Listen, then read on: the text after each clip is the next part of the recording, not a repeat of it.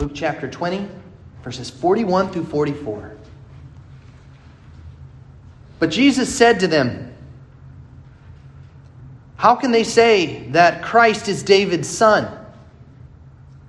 For David himself says in the book of Psalms, 'The Lord said to my Lord, sit at my right hand until I make your enemies your footstool.' David thus calls him Lord. So how is he his son?" The grass withers, the flower fades, but the word of our God abides forever. Amen. You may be seated.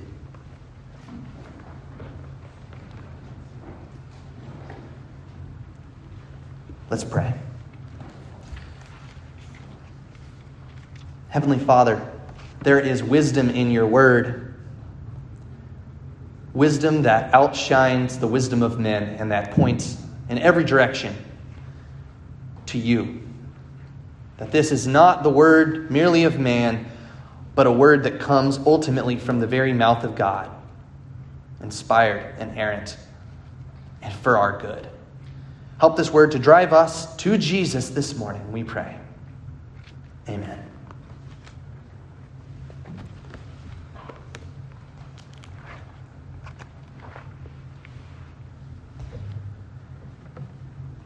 Three questions we've heard our Savior asked as we've neared the end of chapter 20 of the Gospel of Luke. And I just want to dive right in this morning to the kind of context that we've been seeing, because it'll make sense of what's happening in this passage. Three questions. In fact, we've seen Jesus in the hot seat, haven't we? You could almost feel the pressure being brought against him by the religious leaders. As Jesus has made his way to Jerusalem, taken his post at the temple, and started teaching the word of God. And what's the first thing that happens? Well, the religious leaders say, "Who gave you the authority?" And then they fire off a second question. "Hey, should we pay taxes to Caesar or not?" And then a third question designed to trip up our Savior. Is the resurrection real, or is it ridiculous? And those three questions we've seen are not just innocent questions. They are designed to trip up our Savior. And in fact, they are like three strikes of the serpent Satan against Jesus, trying to trip him up on his way to fulfill his role of suffering and dying and rising again. And just like Jesus did in the wilderness, way back in the beginning of the Gospel of Luke, when three strikes of the serpent against Jesus could not take him down, once again, Jesus steps out of the way of each of these three questions, each of these three loaded questions designed to trip him up. And then we see something extremely interesting happen in this passage, because here's the Pharisees and the scribes scratching their heads thinking, is this guy invulnerable? Is there any way to stop him? There they are, scratching their heads, puzzled as to why he didn't crack under pressure. And guess what happens? Jesus says, it's your turn to be in the hot seat. And the questioner, or the one who is questioned, becomes the questioner. The examined becomes the examiner. And here's Jesus, who steps up to the plate and says, let me take a whack at this. Let me give you a riddle, a question of the day. And what we need to see is Jesus' question isn't like the silly questions that they've concocted. Jesus' question isn't about paying taxes or, who's going to be married to whom in the resurrection. Jesus' question is the question that really matters, because it actually gets to the heart of what we need to ask ourselves today. Who is Jesus? Jesus has formed a question from the scriptures that can only lead to one place, and it's this. It's a question, who am I? He forms it in a riddle of sorts. We're going to see this morning this riddle. We're going to encounter the riddle, and then second, we're going to unravel the riddle. We're going to encounter the riddle. We're going to unravel the riddle. And it's a riddle, you'll notice, as we begin to encounter it, that comes straight out of the Scriptures. Straight out of Psalm 110. You heard it read this morning. A Psalm of David that isn't just part of, the header that someone tacked on at some point. If you read commentators, some critical scholars would want you to think that that's exactly what it is. You can pick and choose whether it's written by David or not. Jesus says, no, it's actually very important that this psalm is written by David. And that's actually crucial to his riddle. It's a Psalm of David. We read that at the very beginning of Psalm 110. And it's a psalm that is all about David and about David's son and about David's Lord. The first part of the riddle leads us to consider David's son. Now, David was an extremely important person in the Scriptures. And you know this, right? He was important because he was a great king of Israel.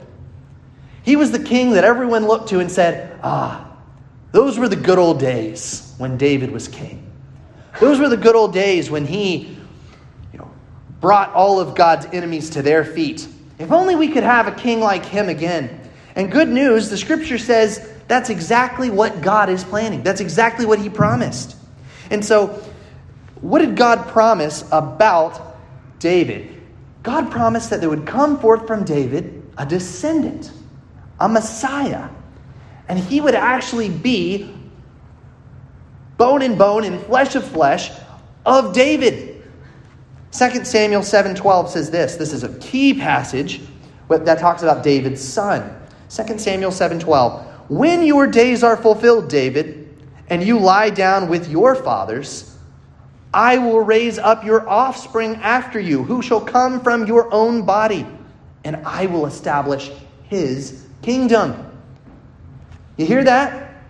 That's what we hear, in fact, written all over the Old Testament. You can't miss it. David is dead. He's been gathered to his fathers in the presence of the Lord. He can't be the Messiah.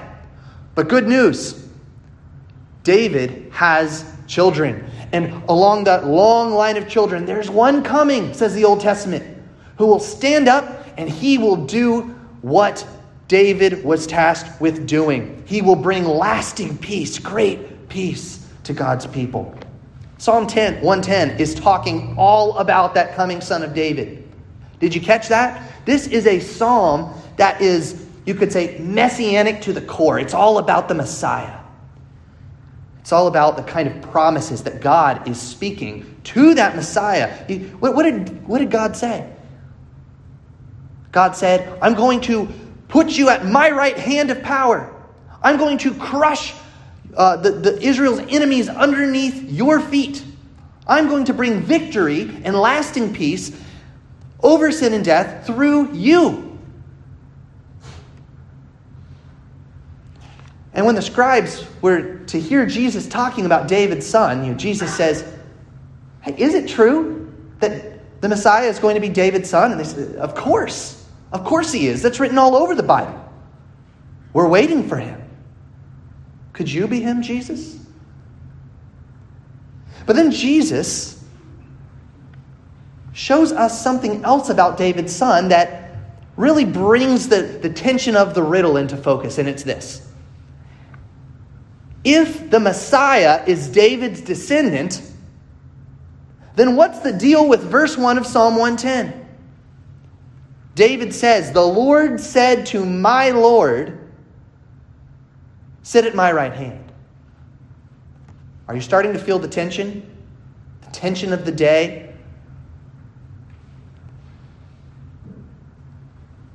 Literally in the Hebrew, you've got two names of power here. And both of those names are translated Lord. So you've got the Lord said to my Lord. If you were to hear the Hebrew text, it would say Yahweh, that covenant name, that sacred name of God. Yahweh said to my Adonai.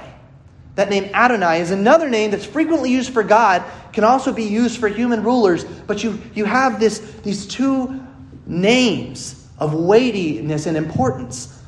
My Yahweh, or Yahweh, said to my Adonai, sit at my right hand. And Jesus says, hang on, linger on those words about the Messiah a little bit longer. Jesus says, have those words ever tripped you up as you've read them? As you've lingered on those words, have they ever made you feel a little uncomfortable? Because here's the deal. No son would ever be called Lord by his father. If the Messiah, if this descendant of David is David's son, then how could David call him my Lord, my Adonai? How is that possible? No son would ever call his father Lord. That would be backwards, right? But then you could also think about this. What kind of king, the greatest king of Israel, would ever call one of his descendants Lord and pay him homage and pay him honor and call him Lord and kneel before him? Who would do that? How can this be that the Messiah can be both David's son, his heir to the throne, and also his Lord, who commands his obedience, same obedience that he owes to God? How is that possible? Well, this isn't the first time that we've seen this not in Scripture. Jesus is pointing us to one particular place that was extremely well known, but let's look at one other. Turn with me to Isaiah chapter 11 if you have your Bibles, or you could listen. Isaiah chapter 11 says this. Look at verse 1. Another promise of the Messiah, famous. There shall come forth a shoot from the stump of Jesse. Now, Jesse is David's father. And so what we have here is this clear picture, right? There's a Messiah coming, and he's going to be like a branch that forms off of that line from David, right? So think about this. You've worked before with genealogies. You know a family tree, right? You see the branches shooting off different places in the family tree. And God is saying, look, Jesse has a son. His name's David. From that lineage is going to come the Messiah. Follow the family tree. You'll end up with the Messiah somewhere down there. It's good news. Keep waiting on him. But then look at verse 10. We see something else about this stump of this shoot from Jesse. In that day, the root of Jesse shall stand as a signal for the people. Okay, are you starting to feel the tension again? We just heard in verse 1, there's going to come one who's going to be a shoot out of the stump of Jesse. But here we hear that same shoot is also the root of Jesse. How can the root also be the shoot? You think about that from, I know it's kind of rhyming. You think about this from the perspective of a tree that grows up, right? How can the sprig that comes off of a tree in the spring, a fresh sprig, also be the root that formed that tree and gave it life? Go back to the family tree, the genealogy. How can, one of those descendants that branches off in that long line of ancestry also be the one who began that family tree in the very beginning? How is that possible? And so you see this conundrum, this paradox in the Bible throughout the Old Testament talking about the Messiah. Both root and shoot. Both son and Lord. And so Jesus just lays this thick on his questioners. And suddenly he is the questioner. And they are in the hot seat. And do you notice how just at the end of this passage, the question just rings? I love that. I love how the question just kind of jumps off the page. And you can almost feel Jesus' opponents sweating it out. They don't have an answer. They don't know how to resolve this. I think here's what Jesus is doing with this question. He's exposing a problem. They don't have a big enough Messiah. They're not dreaming big enough when it comes to the Messiah, the promised one. Because here's the thing about Jesus' opponents, Sadducees, Pharisees alike. They love the parts of the Bible that talk about the Messiah being David's son. Why do they love that? Because it's manageable. Because it's easy to control. Because it leaves them with an easily manipulated Messiah. Here's what they can say with a Messiah who is merely a descendant of David. Here's what they can say. Okay, soon as that guy shows up, we'll put him in the throne and we'll have an influence over his power. He'll do what we want. He'll bring peace to the nations. He'll bring his rod of wrath against Rome. This is going to be awesome.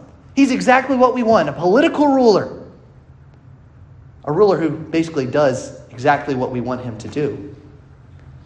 You see how that works? But then when they're faced with these other passages that talk about David's Lord, now that's not comfy. That's out of their control. And suddenly they're dealing with a Messiah that is so powerful, so big, looming over them, that they don't know what to do with him. And so what did they do? Well, they kind of just breeze past these passages that talk about the Messiah being the Lord of David. The other day, I watched my son Fraser playing games in his playroom, and he has this one game where he takes a big blue ball and he tries to shove it into a box. And he usually can't do it because the ball is too big for the box. He comes up, he just tries to push it down, tries to push it, ends up wheeling it all over the house, can't get the ball in the box. So there's two ways that I can help him resolve this. One way is I give him a smaller ball. Here you go, Fraser. And he throws it into the box and claps his hands. The other way is I haul out a bigger box. Suddenly he can get that ball into the box. I think what we're seeing here is something actually like this. The Pharisees don't have a big enough box to fit what all the scriptures say about the Messiah. They have this ball all the things that the scripture offer, and they can't get it in. So what do? They turn and they get a smaller ball, a smaller Messiah, a more manageable Messiah. They can just tuck into their little box. But scripture is saying, no, you need to enlarge your concept of who the promised one's going to be. And that's what Jesus does. And that's what he does for them, and that's what he does for us. You know, friends, we don't need a smaller Messiah. We need a more full understanding of who that Messiah is and his person and his work. That's really important. And that's what Jesus actually does for us as he begins to unravel the riddle. Now notice, there is no solution to the riddle in our text. Jesus just leaves it hanging. If that made you feel uncomfortable, any of you just feel a little bit like, oh, wait, come on, Jesus, go ahead and tell him the answer. How can you resolve this problem? You know, I felt that way a little bit too, but I also thought, this is genius. This is the wisdom of God in the scriptures. What God is going to do is he's going to let the rest of the New Testament widen that box and show us how everything the Old Testament says actually fits right in. He's going to make us wait to see what Jesus is going to do on the cross, what he's going to do in the empty tomb. And then it's no surprise that this passage, Psalm 110 becomes the most quoted passage in the New Testament. 33 times referenced or quoted. That's more than any other Old Testament passage in the Bible. And I think there's a reason for that. For the apostles and the first Christians who were writing the New Testament under the inspiration of the Holy Spirit, this was a passage that explained the greatness of Jesus, the greatness of the Messiah. For those great theologians in the early church, Gregory of Nazianzus, Augustine of Hippo, they grabbed a hold of Psalm 110 and they said, okay, here we have a passage that gives us the fullness of the greatness of the Messiah. Because guess what? Guess what the early church saw? Guess what we need to see? Jesus is the answer to this riddle. He solves the conundrum. Because Jesus, the one asking the question, he's the son of David. Born of Mary, truly man, Go back to Luke chapter 1 and you'll see that family tree listed. He is the root, he is the shoot coming forth from that genealogy of Jesse. You go back there, you'll notice Jesus' bloodline through Mary as fully man comes through this ancestry, through David. And so there's no mistaking, Jesus fits within that part of the family tree, that part of the puzzle. Born of Mary, truly man. But what about this? Could this one also be the shoot of Jesse? Or the root? Could the shoot also be the root of Jesse? Could he be not only David's son, but also David's Lord? And the answer we see over and over and over again is yes. Yes. Because the one who came through David's line is also the one who raised himself up in power from the dead, who rules at God's right hand, who commands David, who commands us. The Son of David is also the Lord of David. This is good news because it means that we have a Savior who is fit to save us from our deepest problems and rule over our greatest enemies. Because Jesus is the Son of David, what can he do? He can truly come, flesh and blood, and on our behalf, lay down his life. He can die for sinners like you and I. He can offer up a sacrifice for our greatest problem, our sin. Our greatest problem isn't a political issue, it's sin. But because he's David's Lord, because he is more than a mere mortal, and truly God himself, that sacrifice for sin can truly cover all the sins of anyone who call upon his name. It is a sacrifice of infinite value. And because he is no mere mortal, but the Lord of David, he can raise himself up in power, ascend to the right hand of the Father, and bring that judgment against enemies that only God in his sovereign power can bring.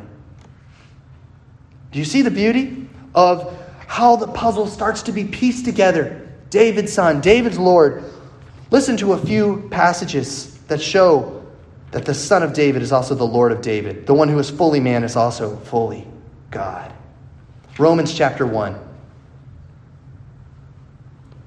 Paul says that he was set apart to preach the gospel concerning God's Son, who was descended from David according to the flesh, and was declared to be the Son of God in power according to the Spirit of holiness by his resurrection from the dead, Jesus Christ, our Lord. Turn to Revelation chapter 22. Revelation chapter 22, we hear Jesus speaking of himself, and he says this.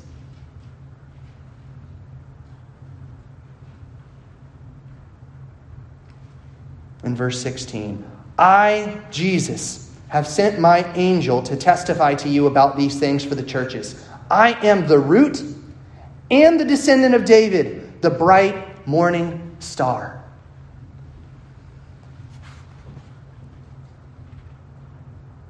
Is this the Jesus that you confess? Maybe you're here this morning or you're hearing this sermon. You say, this Jesus, he must be a good man. All the things he said. He must be a really good man. The fairest flower of humanity. And that's true. But that box isn't near big enough to fit all the things that are true about the Messiah, about Jesus in the Scriptures. Maybe you say, okay, he's more than that. He's a great prophet. I love Jesus. He's wonderful. He brought the word of God. He's a great prophet. Again, that is so very true. You're on the right path, but that is incomplete. You can't fit all that the Scriptures say about Jesus into that box. You say, well, he's my Savior. He died for my sins. And that's so true. But there's more. How about this? He is the Son of God, the Savior and Lord of all, sitting at God's right hand. Now we're talking. Now we're talking.